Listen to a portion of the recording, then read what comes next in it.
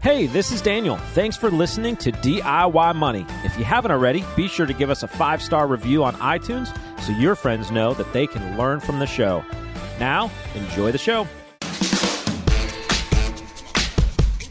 Ladies and gentlemen, welcome back to another edition of DIY Money. DIY Money.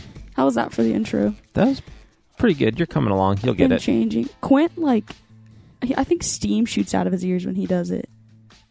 It's a lot to live up to. Good or bad? In a good way. Oh. He just gets so fired up. If he could jump on his chair while he did that, I think. Nice. When's the last time you and I did an episode together, Allie? It's been a long time. I think they try to avoid us having the think tank.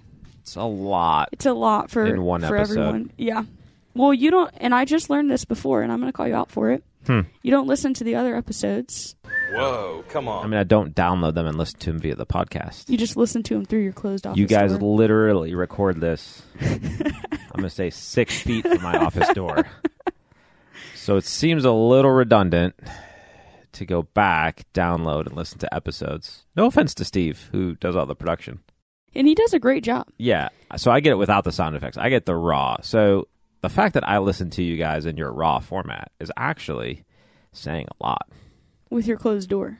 So not Well, boxes. yeah, I close the door because it's awkward if I'm just staring at you guys as you're recording. What's so interesting is, it's weird for me. It took a long time to get used to, just the raw, boring, you could say, without Steve's great sound effects, dialogue, because I listened to the podcast for so long. And so I would hear, have you ever listened to your little intro? When's the last time you heard that? I mean, I've heard it a few times, yeah. I'm kind of a big deal. Okay, so before, I would always hear that, and then it'd be Are you trying to say I'm less interesting in real life? Yes. Oh. That's where I was going with this. It was a big build-up to Positively. No, I'm saying that it was always so fun because there'd be sound effects, and then after, I would always listen to the last second because Steve always puts in these really good, tracks at the end, beats, and I would always be getting so fired up in the last 20 seconds of the episode listening to the outro song. Everything that he does. I just listen to other podcasts that are not my voice. That's fair. Or your voice. This is the Steve Appreciation Podcast. Yeah. Boy, that's just a straight shooter with upper management written all over him. So, yeah. And fair enough. Hey, but before we go on, I do want to give a shout out to Lisa. This is how I knew you didn't listen, because you were like, who's Lisa? And why is she talking about rugby? You put Lisa in the notes. It's a very fair question to say. Who is Lisa? Who's Lisa? Okay, well, Lisa... That's not who today's question is from. No. Lisa's someone I need to shout out because Quint and I were talking about ice hockey. Did you hear that in your office? No. Okay. I probably had my headphones on that day. Probably so. Your noise cancelers. Plus the door closed. Oh, my gosh. Well, we were talking about how I think ice hockey is really interesting because they put the participants into the penalty box, and I learned that you don't get a substitution if you have a penalty, so you just play That's with the 4 point people. of the penalty. But what I said was, there's no other sport that does that. Do you know any? Yes. Okay, name them. Soccer. What? You get Rugby. to substitute. Okay, rugby is what Lisa... When you put emailed a me. red card in soccer? They just sit in the box. I don't know anything about soccer. Red card. I thought they're you got playing a kicked out red of the card. game. I thought that was getting a flagrant 2 and then having to go sit on the bus. When they put somebody out and then you play with a man down. And then obviously it's in your notes, but rugby. Rugby, yeah. Which is called the sin bin, which I thought was awesome. Different from the blood bin. What's the blood bin? If you kill someone? No, when you're bleeding. Okay.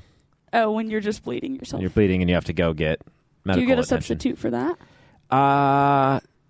Do they get a substitute for that? I believe so, because it's not a penalty. So it feels like you should. They go swap. Yeah, they do. So they get a substitute whilst the person's getting worked on, but then they get to swap back. Okay. The blood bin. The blood bin. I like that rugby. Maybe I need to start watching rugby. I don't know anything about it either. But I like that it's a sport where you need to have a terminology for when players get blood on their clothes. Or Rugby's cool. Self. I'm not an expert in rugby, but I do really enjoy watching it because it just keeps moving. It's like football, American right? football with the time clock of soccer. which is it long. just keeps going. Yes. And without padding.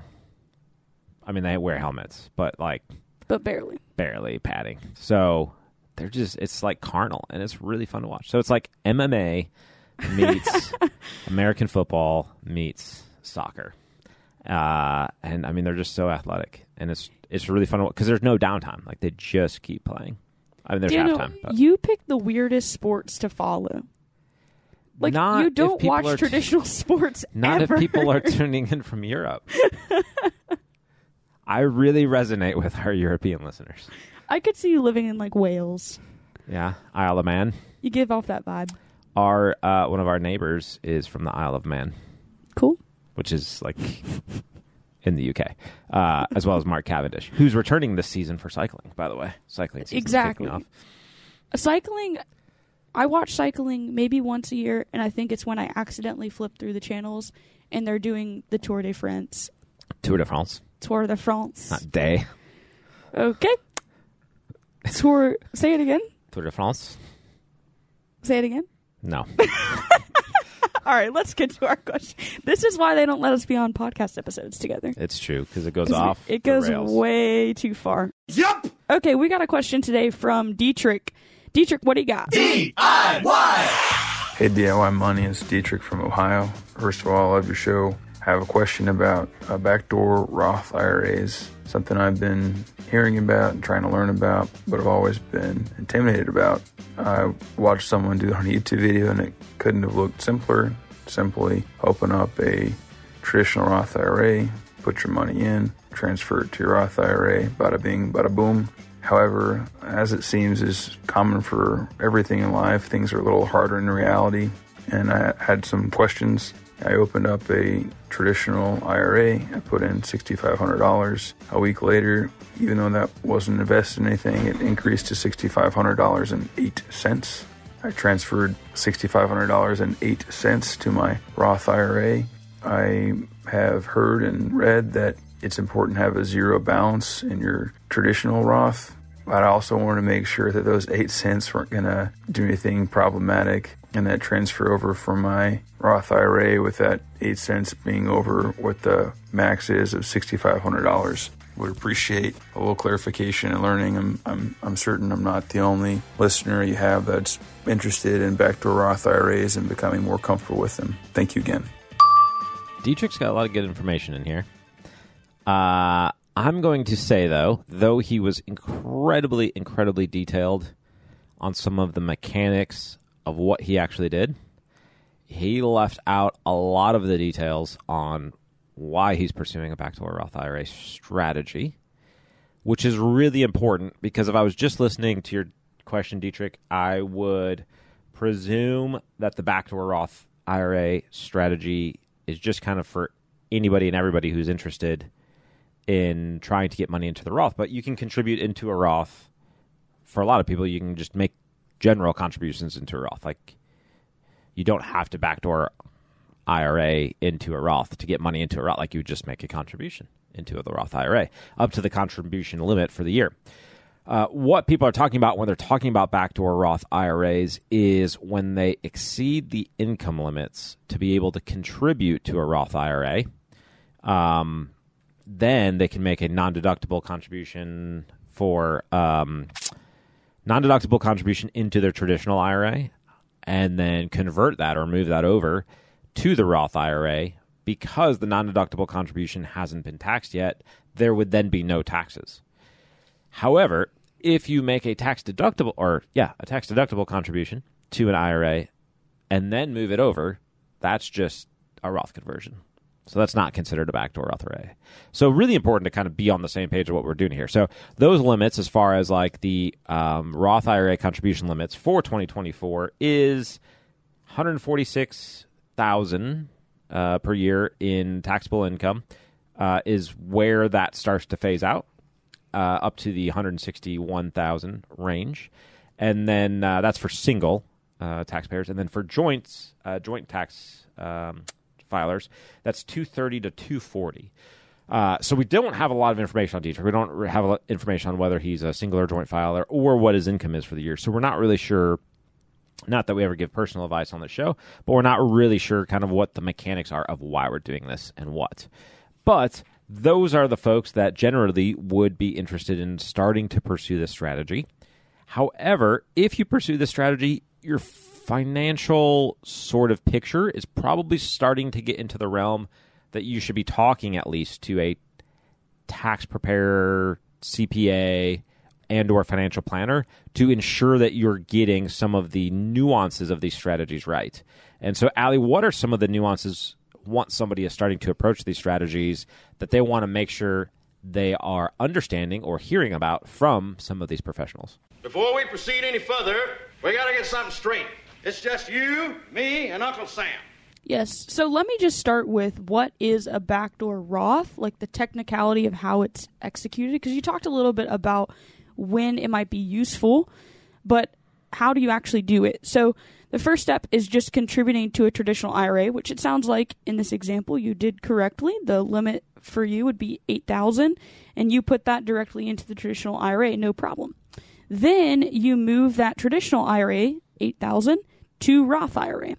And like Daniel was talking about, whenever you're above those income limits, what your contribution is classified as a non-deductible IRA, which basically means you didn't get a tax benefit for it, which basically means you paid tax on it. So ultimately, that's how you can essentially get it into the Roth, paying the tax on it that year, and then it continues to grow tax-free.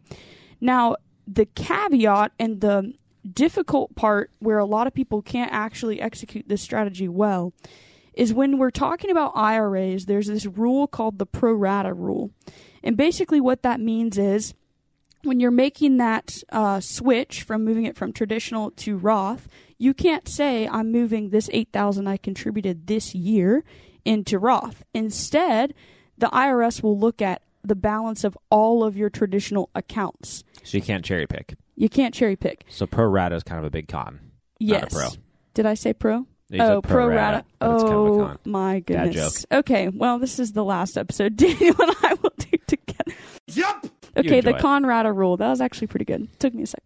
So, as an example, let's say you have $80,000 in a traditional IRA. You get to the point where you can't contribute to a Roth anymore. You decide this is the strategy you want to do. So you put $8,000 in. When you go to move that from traditional to Roth, they're not looking at the $8,000, they're looking at the $80,000. And so they'll tax that accordingly. So of the $8,000 you convert, $7,200 of that gets taxed as ordinary income. And then only $800, which is the portion or the percentage of the non-deductible IRA, so that $8,000 versus the $80,000 that you took deductions for, would not be taxed. So ultimately, you end up, if you have a pretty sizable IRA, you end up essentially paying tax on the pretty much every fund you convert. So that's the difficulty in this. And then the technicality of how you actually execute this on a personal level is just let your accountant know that you did a backdoor Roth, and they'll fill out the form to do it, and everything will get reconciled on your tax return. Yeah, I would say keep in mind that in some instances you could roll money back into a 401k if you had those monies in an IRA now. So I did not know that. Talk about that a little bit. So assuming, let's say you've made you've made 401k contributions, you've left that employer, you started at a new employer, you rolled out that existing IRA. Those are deductible monies. So you've already taken a deduction on it. Right. So it would apply to the pro rata rule, right? Because now it's in an IRA. Mm-hmm. You could roll that back into your current employer's 401k, into the balance there, assuming that they accept those. Mm-hmm. That would take it out of the IRA, and now you can start making non-deductible contributions to your IRA. And if that's the only balance in there, you now don't have the pro rata rule. Because 401ks, 403bs, et cetera, are employer plans, right, not individual plans. They don't count for the pro rata rule. So that's one thing that folks can consider. Also, if you're a professional small business and you set up an employer retirement plan, you could basically do the same thing there. Just keep in mind that certain things that have IRAs in the name, SEP IRA, Simple IRA, et cetera, qualify as IRAs, not employer plans, even though they're typically set up by the employer. There's not a ton of good reasons other than that you would add money back into your 401k. Right. once it's rolled out into an IRA, like you've already done the hard part of getting it out of the IRA, 401k into an IRA, doing the rollover, all that. So to put it back into your employer plan, for a lot of people, there is not going to be a benefit. But in this particular instance, that could be a huge benefit. So kind of bouncing back now to answer Dietrich's more specific question, what happens with, was it 8 cents, something like that? Yeah. The 8 cents of earnings that he got before. So essentially what would happen is the pro rata rule, since it's 8 cents, it'll round down on your tax return and shouldn't cause an issue. As long as you're contributing the $8,000 into the IRA, instead of, if you contributed $8,008, then that would be a problem. But what it grows to just adds to the total of all of your IRA's balance in the pro rata rule. So let's say it was $8, and so he had contributed non-taxable amounts of $6,500, and then he had $8 in gains, or whatever, $10. That whatever the gains are that he rolls over to the Roth is going to be taxable. Correct. Yep. So keep in mind, it's not just your contributions. Any gains that so the contributions, as long as they are non-taxable contributions, will not be taxed when you move them to the Roth, barring the pro rata rule. And then any gains that you have will be taxed as you do that conversion from your IRA to the Roth. Yep. I love it. Talk to a professional. Yes, especially if it's the first year. Just make sure that you're filling out all the forms correctly. Yeah, be mindful, too, of the step rule, which I've never seen really enforced as far as backdoor Roth IRAs go by the IRS, which is that consecutive steps that are effectively trying to accomplish, I forget how it's worded, but the step rule basically says if you take 5 steps to do one thing that would normally be prohibited, then the IRS assumes that you're doing the thing that's prohibited. So if you make a contribution to a non-deductible contribution to the IRA and you turn around the very next day and put that into the Roth IRA, technically they could enforce that you were really just making a Roth contribution. So the way that people conservatively have gotten around this step rule is by saying, okay, we make a non-deductible contribution to the IRA, we allow a statement cycle or two, or we invest the money, or we separate out the steps, the contributions, with additional steps to ensure that the steps aren't grouped together as being one step. That's really confusing the way I just put this. But effectively, at least wait one statement cycle. So you have a statement that shows, hey, this was in the IRA for a period of time, at least one statement cycle. Some people have said, some very much more conservative accountants that we've read have said, 6 months or 12 months or a tax year or something like that, or invest the money a little bit, have some movement in the money, things like that. But I've never actually seen a story where the IRS has utilized that particular rule to go against a backdoor Roth. Yeah, that's what I was going to say. You're making it sound like it's a really shady It's not practice. at all. I think, yes, it could be enforced that way, but generally it's accepted in. I personally haven't seen anything about it. I've never seen anything about it, and I think it would only ever become an issue if you were under scrutiny for something else on your taxes. Sure. Because it's something, the backdoor Roth and the mega backdoor Roth, which is when you utilize a employer plan to do it, has been something that the IRS has not promoted, but they've pretty much reinforced yes, you can do that. Right. They've allowed it. Mm-hmm. Yep. So it's not as if you're doing something that's in the gray area of the law, but there are conservative accounts out there that have said, maybe try to separate the contribution between those accounts by a little bit of time. So Sure. Just food for thought. I'm not the CPA in the room, so I'll let you be the judge of that. Take an official stance. Yeah. I haven't seen it become an issue, but I don't think being conservative and making sure that you're crossing your T's and dotting your I's is ever a bad practice. So that's kind of where we'll end that. Awesome. Well, we appreciate the question, Dietrich. If you have a question that you'd like answered, just email that to us as an audio file, 1 minute or less, to podcast@DIYmoney.org. Check us out on the socials. DIY Money Podcast on all the social platforms. The secret, friends, to creating wealth is to live on less than you make, to invest the rest, and to do so for a very long time. Make it a great one.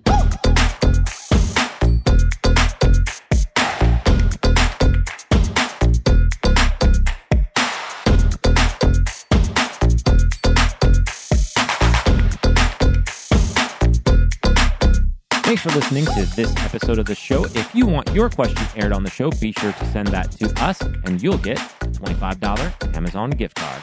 This show is for entertainment and educational purposes only and is not intended as personal financial advice. Before making any financial decision, please do your homework and consult a financial advisor as needed.